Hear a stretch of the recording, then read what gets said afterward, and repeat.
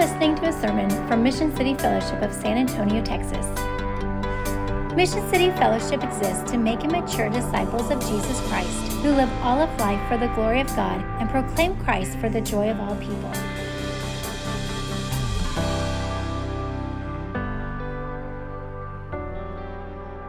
This morning, we turn again to the Gospel of John, chapter 7. So if you would go ahead and find that in your Bibles, we will be reading verses 14 through 24 in just a few moments. But before we do that, do you know what the subject of the sermon is today? It's Jesus. You got it. This morning, we are going to zero in not just on Jesus, but on Jesus' teaching. Jesus' teaching was controversial in his days in many quarters of the society. There are a number of reasons for this. He often was calling into question the religious power structures in his day, and he was certainly challenging those who were in charge of those religious power structures, and they didn't like being challenged. Jesus was at the same time, his teaching was light and life. It was also hard and convicting. And the passage we look at today isn't so much focused on the content of Jesus' teaching as much as it is focused on the context for what Jesus taught. So remember that as we process through this. As we move through this passage, I just pray that our hearts would be drawn afresh to Christ and the glory that we find in His words and in His teaching. So, beginning in verse 14 of John chapter 7, let me read as you follow along. About the middle of the feast, Jesus went up into the temple and began teaching. The Jews therefore marveled, saying, "How is it that this man has learning when he has never studied?"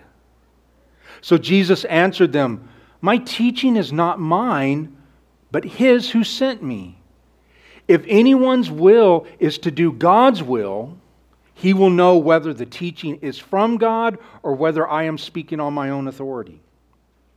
The one who speaks on his own authority seeks his own glory, but the one who seeks the glory of Him who sent him is true, and in Him there is no falsehood. Has not Moses given you the law? Yet none of you keeps the law. Why do you seek to kill me?" The crowd answered, "You have a demon. Who is seeking to kill you?" Jesus answered them, "I did one work, and you all marvel at it. Moses gave you circumcision, not that it was from Moses, but from the fathers, and you circumcise a man on the Sabbath. If on the Sabbath a man receives circumcision so that the law of Moses may not be broken, are you angry with me because on the Sabbath I made a man's whole body well? Do not judge by appearances, but judge with right judgment." This is the word of the Lord. May we hear it and heed it. Let's pray. Father, we again open our hearts to You. It is a remarkable thing that You continue to speak to Your people through Your word and by Your Spirit. We are grateful this morning that we have this text because You intend for us to hear it. You intend for us to take it to heart. So Lord, help us to be doers of the word, not just hearers. Lord, we are listening. We pray that You would address our lives. Lord, I pray for the power of the Spirit this morning to enable me to speak Your word clearly and plainly, that lives might be changed as Your Spirit works. Father, we pray all these things in Jesus' name. Amen. In these 11 verses, there are 4 aspects of Jesus' teaching that we're going to look at this morning. 4 aspects of Jesus' teaching. The first aspect of Jesus' teaching is this: the authority of Jesus' teaching. The authority of Jesus' teaching. That's verses 14 through 16. About the middle of the feast, Jesus went up into the temple and he began to teach. Now, Jesus is known, we're seeing this. He does this as part of what he does. He goes into a town, he goes into the temple or the synagogue, and he begins teaching. And so this is what Jesus is doing. Remember, this is the Feast of Booths, or the Feast of Tabernacle. That's the context. That's what's happening. That's the time of year that it is for the nation of Israel where they're celebrating this. So Jesus goes to the festival, and about the middle of the feast, he goes into the temple and he begins to teach. And the Jews marveled. They marveled at him, saying, "How is it that this man has learning? I mean, when he's never studied." So Jesus answered them, "My teaching is not mine, but His who sent me." Verses 1 through 13 tells us that Jesus originally didn't want to go up to Jerusalem. He was actually being tempted or taunted by his brothers that he needed, if he really was the Messiah, if he really was who he said he was, he needed to go to Jerusalem during this holy feast, and he needed to demonstrate that he was the Messiah. He needed to do some miraculous things. He needed to do some spectacular things that would draw people to himself. And so basically his brothers were telling him that not because they believed him, because the verse says, the passage says they didn't believe in him, but it was more of this taunting thing that he was doing towards them, that they were doing towards him. Jesus said, "I'm not going to Jerusalem to do that. I'm not going to do that." He didn't want to go to cause a stir. He didn't want to gather a crowd. He wasn't interested in gaining popularity. He didn't want to go because he also knew there was a plot against his life. He also knew that the religious leaders in Jerusalem were intent on killing him. So eventually, he does decide to go to Jerusalem. But he does it by himself. He does it privately. He doesn't go with anyone else. When he gets there, we are said that during the middle of the feast, Jesus goes into the temple and he begins to teach. And the people were amazed at what Jesus was saying. They were marveling at it. It was an astonishing thing that they were hearing. It was just like, wow, they can't believe what they're hearing. They were astonished at what Jesus was saying because they knew he had no training. He didn't study under anyone. They didn't know where his understanding, they didn't know where his wisdom, they didn't know where his insights were coming from into the Scriptures. See, part of the religious system of his day was that new teachers or rabbis are lawyers, those who studied the law. They were to sit under the tutelage of someone else, of some other teacher, where they would be tutored. And you would become identified with your teacher. I'm of, this person's house. I studied under this person. And that gave you credibility. That gave you even some authority among the people. But Jesus had none of that. Jesus' authority to teach was not from human agency. His teaching came from the one who sent him.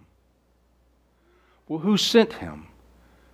Obviously, God the Father sent Jesus the Son. Jesus' teaching wasn't based on personal training. It wasn't based on the diplomas he had gathered. It wasn't based just on some neat insights he had. Jesus' teaching was the Word and truth of God, the one who sent him. Verse 16 tells us basically the authority of his teaching. "My teaching is not mine, but His who sent me." Jesus models for us something for our teaching and for our preaching today. Our teaching and our preaching had at its very basic must be that it is not mine, but it is Him who sent me. I think the temptation today is to preach or to teach out of things that happened in the week, or the book that was read, or some kind of events that took place, insights that were gained from learning here or hearing this here, and then adding verses to it here and there to make it sound like it's from the Bible. But really it's all about what was in us and what we want it to say, instead of letting the Word of God say what it says. And when we do that, when we teach in that kind of way, or when we preach in that kind of way, the teaching is ours. It is out of self. And those things, just, to be honest, those things, the events, the illustrations, the insights, the learning that we have, they can be helpful and useful in teaching and preaching, but only as they help us teach and preach what it is that God's Word actually says. The Word does not serve our events. It does not serve our happenings. It does not serve our illustrations. It does not serve our learning. It does not serve our insights. Those things are meant to come from and ultimately point to the Word of God. When we teach or we preach, we are explaining and applying the Word of God. It's just that simple. We're trying to explain what the Bible actually says. And this is the authority that Jesus carried with Him. He was saying, what I'm telling you, I received from the Father. And when we stand before you, the power behind what we're saying is not how charismatic we may be in our personality. It may not be in our skill to be orators. It is in, are we faithfully telling you what God said? And again, I think it's important. Illustrations and events and other, they can be part of that, and they should be helpful to helping us understand what it is that the one who sent us told us to say, what is recorded for us. When we teach or we preach, we are explaining and applying God's Word. This is why our preaching is what is called exegetical, and why we preach mainly through books of the Bible. When I first started in ministry many years ago, I did more topical things. And it was like, and Pastor Phil and I have talked about this, that's just like, after about 6 months, you're just done. You're depleted. Trying to come up with a topic. And so you end up really drawing from a book you read, or you draw, because it's just so hard to do that. Now, there are places, there's a place, I should say, for topical sermons, as long as it's done in an exegetical way from a passage of Scripture. But the main diet in our church is not topical preaching, it's preaching through books of the Bible where we explain what this passage says and we try to apply it as best we can. That's the main diet of the Word of God in this church, and that's what we want to keep to. There are times where the Lord impresses upon us we need to deal with something, and so we might deal with the passage, the kind of what we call a standalone thing. But even the standalone must be exegetical. It must come from what the Word says and be powerful in its application of what is written there. So I hope that makes sense to you, to kind of give you a context for how we think about the preaching and teaching of God's Word.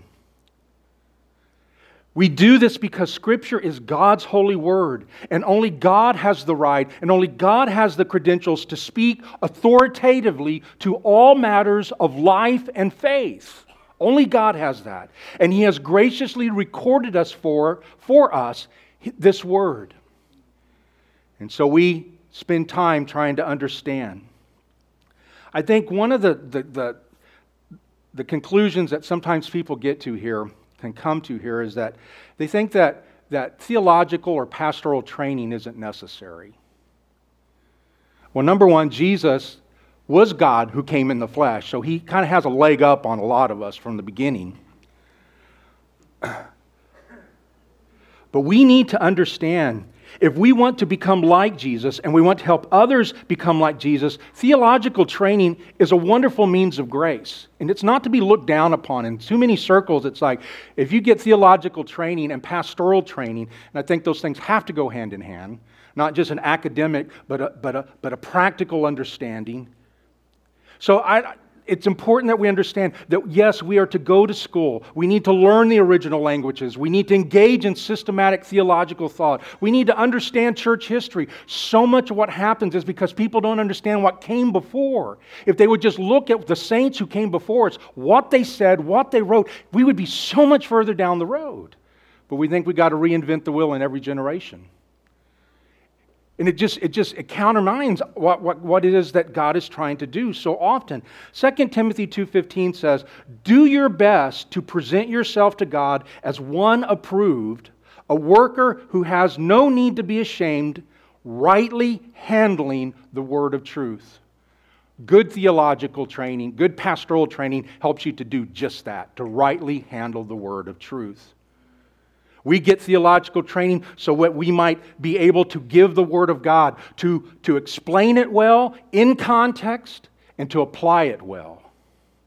All this training is just for that, so that we might faithfully, powerfully, and humbly proclaim, what I teach is not mine, but His who sent me. God uses wise men and women who have gone before us to help us understand the Word and apply it with wisdom. And this really is talking about church history. This goes back to basically the Reformation. And I would say even before that, all the way to the New Testament, to God's Word. But there is one pivotal, and you've probably heard of this. It's a very famous moment in church history. And it concerned the very approach and understanding of God's Word and what was authoritative and what was finally binding on all matters of life and faith. At this critical moment in the Reformation movement, Martin Luther is called before the Holy Roman Emperor to give an account for his writings and for his teachings.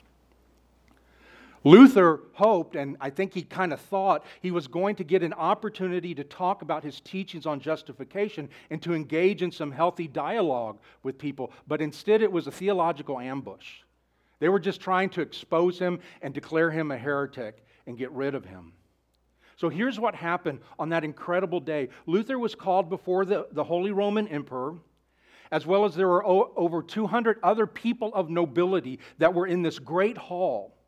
And he was made to wait all day until they called him to come and stand before the emperor. And what they did was they made him walk from one end of the hall to the other end of the hall that was lined with all this nobility in their royal garb. It was an intimidating situation, and here comes this monk in his habit and his basic monk's clothing. And he's made to march through all of that to the other end of the hall. And at the other end of the hall is the emperor, and in front of the emperor is a table with the writings of Martin Luther. And when he gets there is a man by Johannes Eck who was standing next to that table. And when he gets there, Johannes Eck asks him, "Are these your writings? Did you write these books, these pamphlets?" Martin Luther asked, "Well, I need to know what's on this table, so would you read the title of each one?" So after they read the title of each one, he said, "Yes, I wrote all of those." He acknowledged that. Immediately, Eck asked him to recant their books and to recant the teachings. To recant means just to take back, to retract. That's what he's talking about here. He was asking Luther to recant. He was asking him to admit that what he had written in these books, what he had written in these pamphlets, that he was wrong and that he no longer believed these things to be true. You know what happened next? Luther asked for a day to think about it. It was granted him, so he marches out, comes back the next day, the same situation. Comes through this hallway, comes back to the table, all the glitz and the glamour that surrounds him, how intimidating the whole situation was meant to be on this humble monk. And he stood before that table with all of his readings, all of his writings. Eck asked him again, "Are these yours?" He says, "Yes, these are mine." He asked him, "Do you recant?" And this was his response. "If then I am reputed and convicted by testimonies of Scripture or by clear reason, since I believe neither the popes nor the councils by themselves, for it is clear they have often erred and contradicted themselves, I am conquered by the Holy Scriptures I have quoted, and my conscience is captive to the Word of God. I cannot, nor do I want to retract anything. Here I stand. May God help me." He thrust his fists up in the air, turned around, and walked out the hall. Luther's conscience was captive to the Word of God because he was confident it wasn't his, it was the one who sent him. It was binding on him, and therefore what he wrote and taught was in accord with that word. He did not take a stand based on who taught him, or what school he went to, or how many diplomas, which he had a number of diplomas at that time. He didn't take a stand based on the diplomas that hung on his wall or the insights into life. He took his stand on God's plain teaching in the Word of God. So Luther would echo Jesus' statement, "My teaching is not mine, but His who sent me." May that always be the core and foundation and drive behind all that is preached and all that is taught in this church. May our claim to power not be our brilliant insights or ability to move people, but in plainly explaining and powerfully applying God's Word. That's what we want to do. And we pray that God would grant us to do that. Here we stand. May God help us. Second aspect of Jesus' teaching, the essential key to understanding Jesus. Let's look at the essential key to understanding Jesus' teaching, verse 17. If anyone's will is to do God's will, he will know whether the teaching is from God or whether I am speaking on my own authority. Listen, the essential key to understanding Jesus' teaching, and therefore God's Word, is a willingness to obey it. The key to recognizing the truth of Jesus' teaching is a willingness to do God's will. Those who seek to do God's will know God's truth when it is preached. Those desiring to do God's will receive Jesus' teaching. In other words, if you desire God's will, you will desire Jesus. There are basically two kinds of people in the Gospels. There are those who sit and listen and drink in and take to heart Jesus' teachings and Jesus' words. Their heart is open. Their wills are surrendered or submitted to some degree. They want to hear what they want to do what is being presented to them.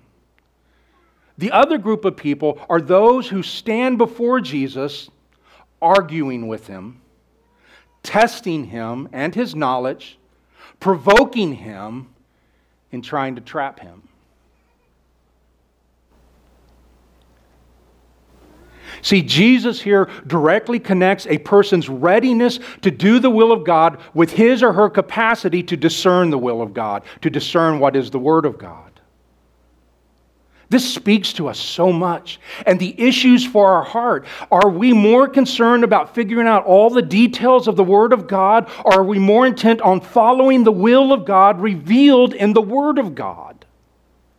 That our inclination must start with the willingness to say, whatever it says, that's what I want to do. That's what I want to believe. That's the direction I want to go.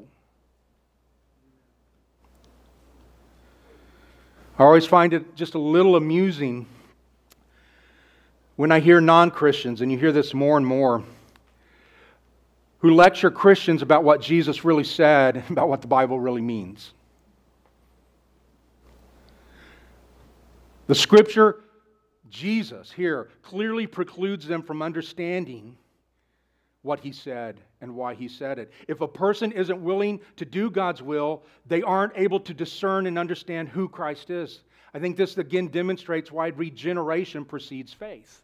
Why God must make a person alive before they can trust in Him.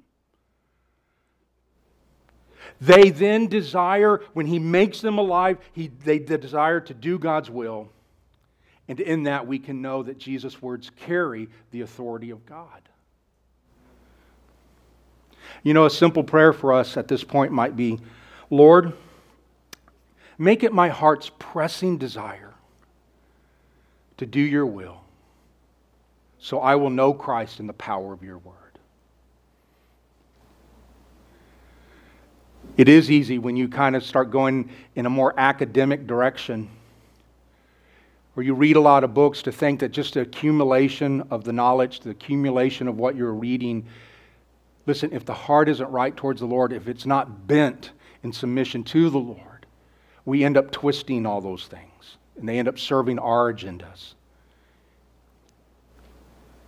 The third aspect of Jesus' teaching It is the glory of Jesus' teaching. The one who speaks on his own authority seeks his own glory, but the one who seeks the glory of him who sent him is true, and in him there is no falsehood. The glory of Jesus' teaching is for God the Father. That's what he's concerned about. He wants glory not for himself. He wants glory for the one who sent him. And Jesus is building the case for why people should trust here. He's building this case for why people should trust what he says. If he were out to promote himself, then that kind of taints, that colors, so to say, everything that he says. Jesus' agenda here isn't personal glory, but the word and will of the Heavenly Father, the one who sent him.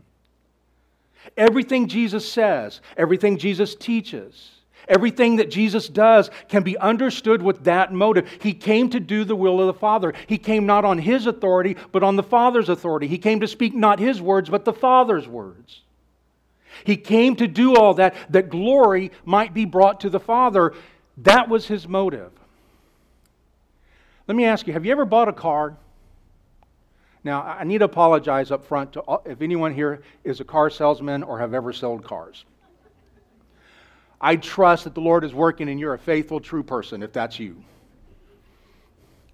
But when you walk onto a car lot, you know what's going to happen. A salesman or saleswoman is going to come to you and they're going to engage with you. And here's the thing. From the moment that salesman starts talking to you, you can safely assume that everything that comes out of his mouth is meant to get you to buy a car from him.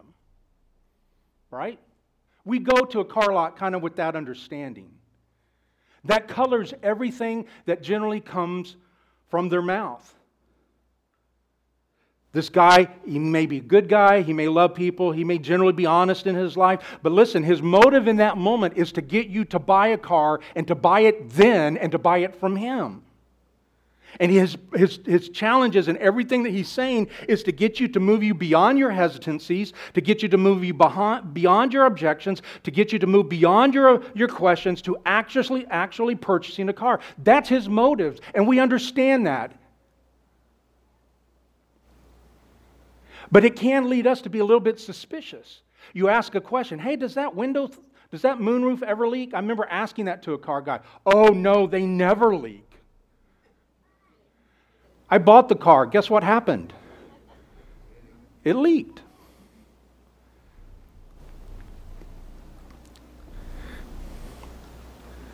So we tend to be a little suspicious because of someone's motives, because the truth might be stretched, or they might try to deflect your thoughts away from that, or to try to even hide the truth at some point. See, Jesus is saying just the opposite here. Because his motive is for the glory of the one who sent him, what he says is free from falsehood. You can trust it. He's not out for his own glory. He's not out for his own good. Matter of fact, we know it's just the opposite, that he's out for suffering. That we know that he has his sights ultimately set on the cross. The glory Jesus seeks is not his own, but for the Father. Jesus isn't self-seeking. He isn't looking to make a name. And because his motivation is for the glory of God, his words are of God and his words are from God. There is nothing to be suspicious of. He sought the glory of the Father. Our teaching must always seek to glorify God and to point to God and ultimately to point to God's Son. Our teaching must seek to make much of God the Father and Christ the Son. Our teaching is to promote and exalt God the Father and Christ the Son. But you may be thinking, Rob, wait a minute. Jesus said he wasn't motivated by personal glory. So why are you talking now about glorifying him? He didn't come to seek glory. That's right, he didn't, but God the Father granted him glory. Philippians 2. Christ Jesus, who though he was in the form of God, did not count equality with God a thing to be grasped, but emptied himself by taking the form of a servant, Being born in the likeness of men and being found in human form, He humbled Himself by becoming obedient to the point of death, even death on the cross. That was the motivation. That was the future that Jesus, even at this time from John 7, that's what He was facing. Listen to what it said, because Jesus did that, verse 9 of Philippians 2. Therefore, God has highly exalted Him. God has highly exalted Jesus and has bestowed on Jesus the name that is above every name, so that at the name of Jesus every knee should bow, in heaven and on earth and under the earth, and every tongue confess that Jesus Christ is Lord, to the glory of God the Father. It is our job as humans, it is our job as preachers, that we are pointing to the glory of Christ, the exaltation of Christ that then brings glory to God the Father. There is always a temptation, and we talk about this every now and then in the church. We're just as pastors, we ask you to pray for us about these things. Because the Word says that we're going to give an account. That's a big account that we give for what we say. And there is always this temptation for preachers and teachers, because it's such a public, visible role that we have. And it's easy that you can get a lot of praise sometimes from people. It's easy to let that get into your heart, to assign it more value than it should have. And sometimes the temptation is for the preacher or the teacher to use God's Word as a means to demonstrate their speaking skills, or for the preacher or teacher to find satisfaction and even maybe a little bit of adulation in hearing people talk about how good the sermon was. See, the heart of a preacher or teacher should be, again, my teaching is not mine, but His who sent me. And finds joy not in the praise of his skill, but in the praise of his Savior. You know, I greatly appreciate how many of you comment on sermons. It's a really, I've just not been around many Christians that do. You don't just go, oh man, that was so good, or yeah, or you talk about specific ways that God encouraged you. That makes a pastor's heart and a preacher's heart just so grateful. To talk about what he heard, what you heard from the Lord in that, how it opened your heart, how it deepened your affection, how it strengthened your faith, how it addressed some of the doubts you were having. And you talk about it like God did that, because it is God's Word. That's just a wonderful way to encourage a preacher or a teacher or a pastor. You don't praise us, you praise the God from whom you heard. And so just pray that our heart would always be to be true to the Word. And one of the dangers is when you hear praise, you either assign it too much value and it's the same thing with criticism. Both those things can really mess you up. And it takes a heart, because there is a vulnerability in preaching. Pray that we would always be true to the Word and true to preaching what is here. That we could faithfully say, this is not mine, this is His who sent me. And that's what we're offering to you week after week. And that brings us to the last aspect of Jesus' teaching, number 4. There is the danger in Jesus' teaching. The danger in Jesus' teaching, verses 19 through 24. Has not Moses given you the law? Yet none of you keeps the law. Why do you seek to kill me? The crowd answered, you have a demon. Who's seeking to kill you? Jesus answered them, I did one work, and you all marvel at it. Moses gave you circumcision, not that it was from Moses, but from the fathers, and you circumcise a man on the Sabbath. If on the Sabbath a man receives circumcision, so that the law of Moses may not be broken, are you angry with me because on the Sabbath I made a man's whole body well? Do not judge by appearances, but judge with right judgment. The danger in Jesus' teaching is making false judgments. That's what he's talking about here, because we misunderstand the greater purpose. And what Jesus does here, he calls Moses kind of to his aid. Verse 19. Jesus' first point there in verse 19 is that they were all seeking to kill him in defiance of the very law that they all claimed to be following. Moses gave you the law, yet none of you keep it because you're trying to kill me. In verse 21, Jesus said, I did one work and you marvel at it. Marvel here isn't necessarily a positive, like, oh, that's so great, marveling. It's like they were impressed with it and thoughtful and thought it was like, what in the world did just happen here? What did Jesus dare do here? Well, what was the one work that he did? He healed a man on the Sabbath earlier in his ministry, and now they are trying to kill him for that. And Jesus points out the inconsistency and the hypocrisy of circumcising someone on the Sabbath while condemning him for healing a man on the Sabbath. He's saying, you've got no clue about the law of God. The Jewish religious leaders so misunderstood the law given to them through Moses that they were trying to kill Jesus for healing a man on the Sabbath. That's just this huge inconsistency. This is why Jesus had such harsh things to say about the Jewish religious leaders in his day. They judged by appearance instead of by what was true. They used the law to measure people, and in order to keep people in line. They used the law to hammer people, to keep them in their place. They used the law to set themselves apart. They developed a law that they could keep, but tried to make sure that nobody else could. They didn't see the law as life and goodness. They didn't understand that the summary of the law was love, love for God and love for others. This is why Jesus pronounced a series of what we call the woes. Woes against the religious leaders. Here's what he said. They tie up heavy burdens, hard to bear, and they lay them on people's shoulders, but they themselves are not willing to move them with their finger. He accuses in another woe to the religious leaders. Jesus said, you shut the kingdom of heaven in people's faces. Jesus calls them blind guides.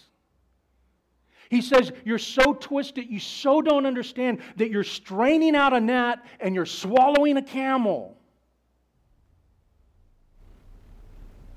He says, you guys, you're clean on the outside of the cup and the plate, but inside you're full of greed and self-indulgence. You project an image that you're good, but what's going on inside is evil. You're like whitewashed tombs, Jesus said, which outwardly appear to be beautiful, but within are full of dead people's bones and uncleanness. So you also outwardly appear righteous to others, but within you are full of hypocrisy and lawlessness. Jesus also said, you tithe mint and dill and cumin, but you have neglected the weightier matters of the law, justice, mercy, and faithfulness. They weren't judging rightly. This was the issue. They didn't understand the nature and purpose of the law, and they missed the more important issues of justice, mercy, and faithfulness.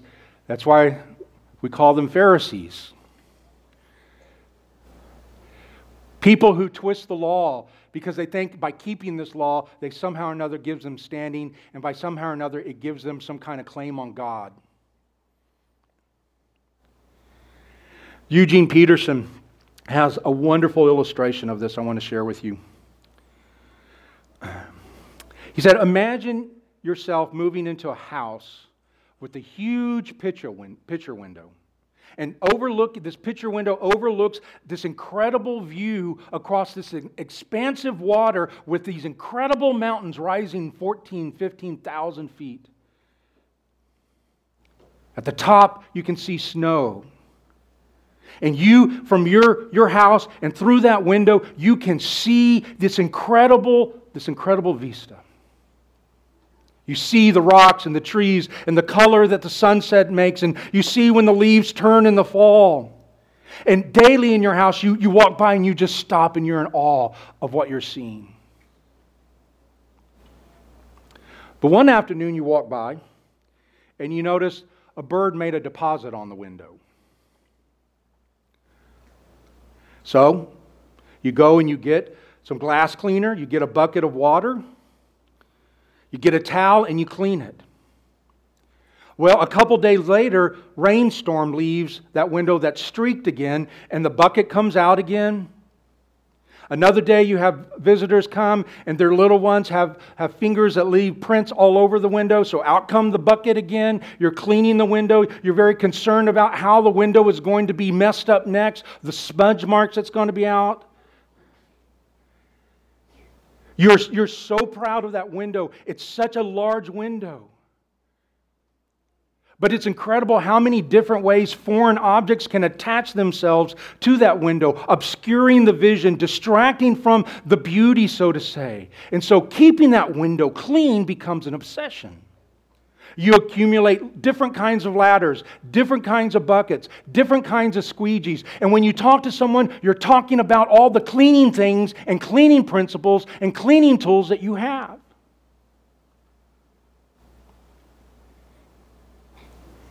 You have the cleanest window on the continent, but it's been years since you've actually looked at the mountains.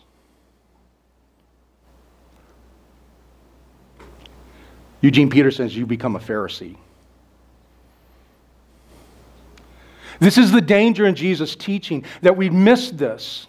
We miss the life or the details. We don't understand the heart of what God calls us to. We don't understand the joy and life His will and way brings to us. We just start talking about the details of the things we do and don't do. We become more intent on the rules, more intent on the laws, instead of the one they point us to. And after a while, it's just so much easier to talk about all the ways we keep the law or don't keep the law, or all the things that we do or don't do, than we are talking about the one that we've been called to love with all of our heart, soul, mind, and strength. May the Lord keep us from ever giving way to thinking or living in that kind of way. Judging so poorly, judging so inaccurately. It's just really sad that we do not understand how much that just kills us. We're judging by appearance instead of judging with right judgment. May the Lord help us in all these ways. From this passage, we once again see that Jesus has the words of life, and how grateful we are to Jesus for all He has said and all He has done. Let's pray.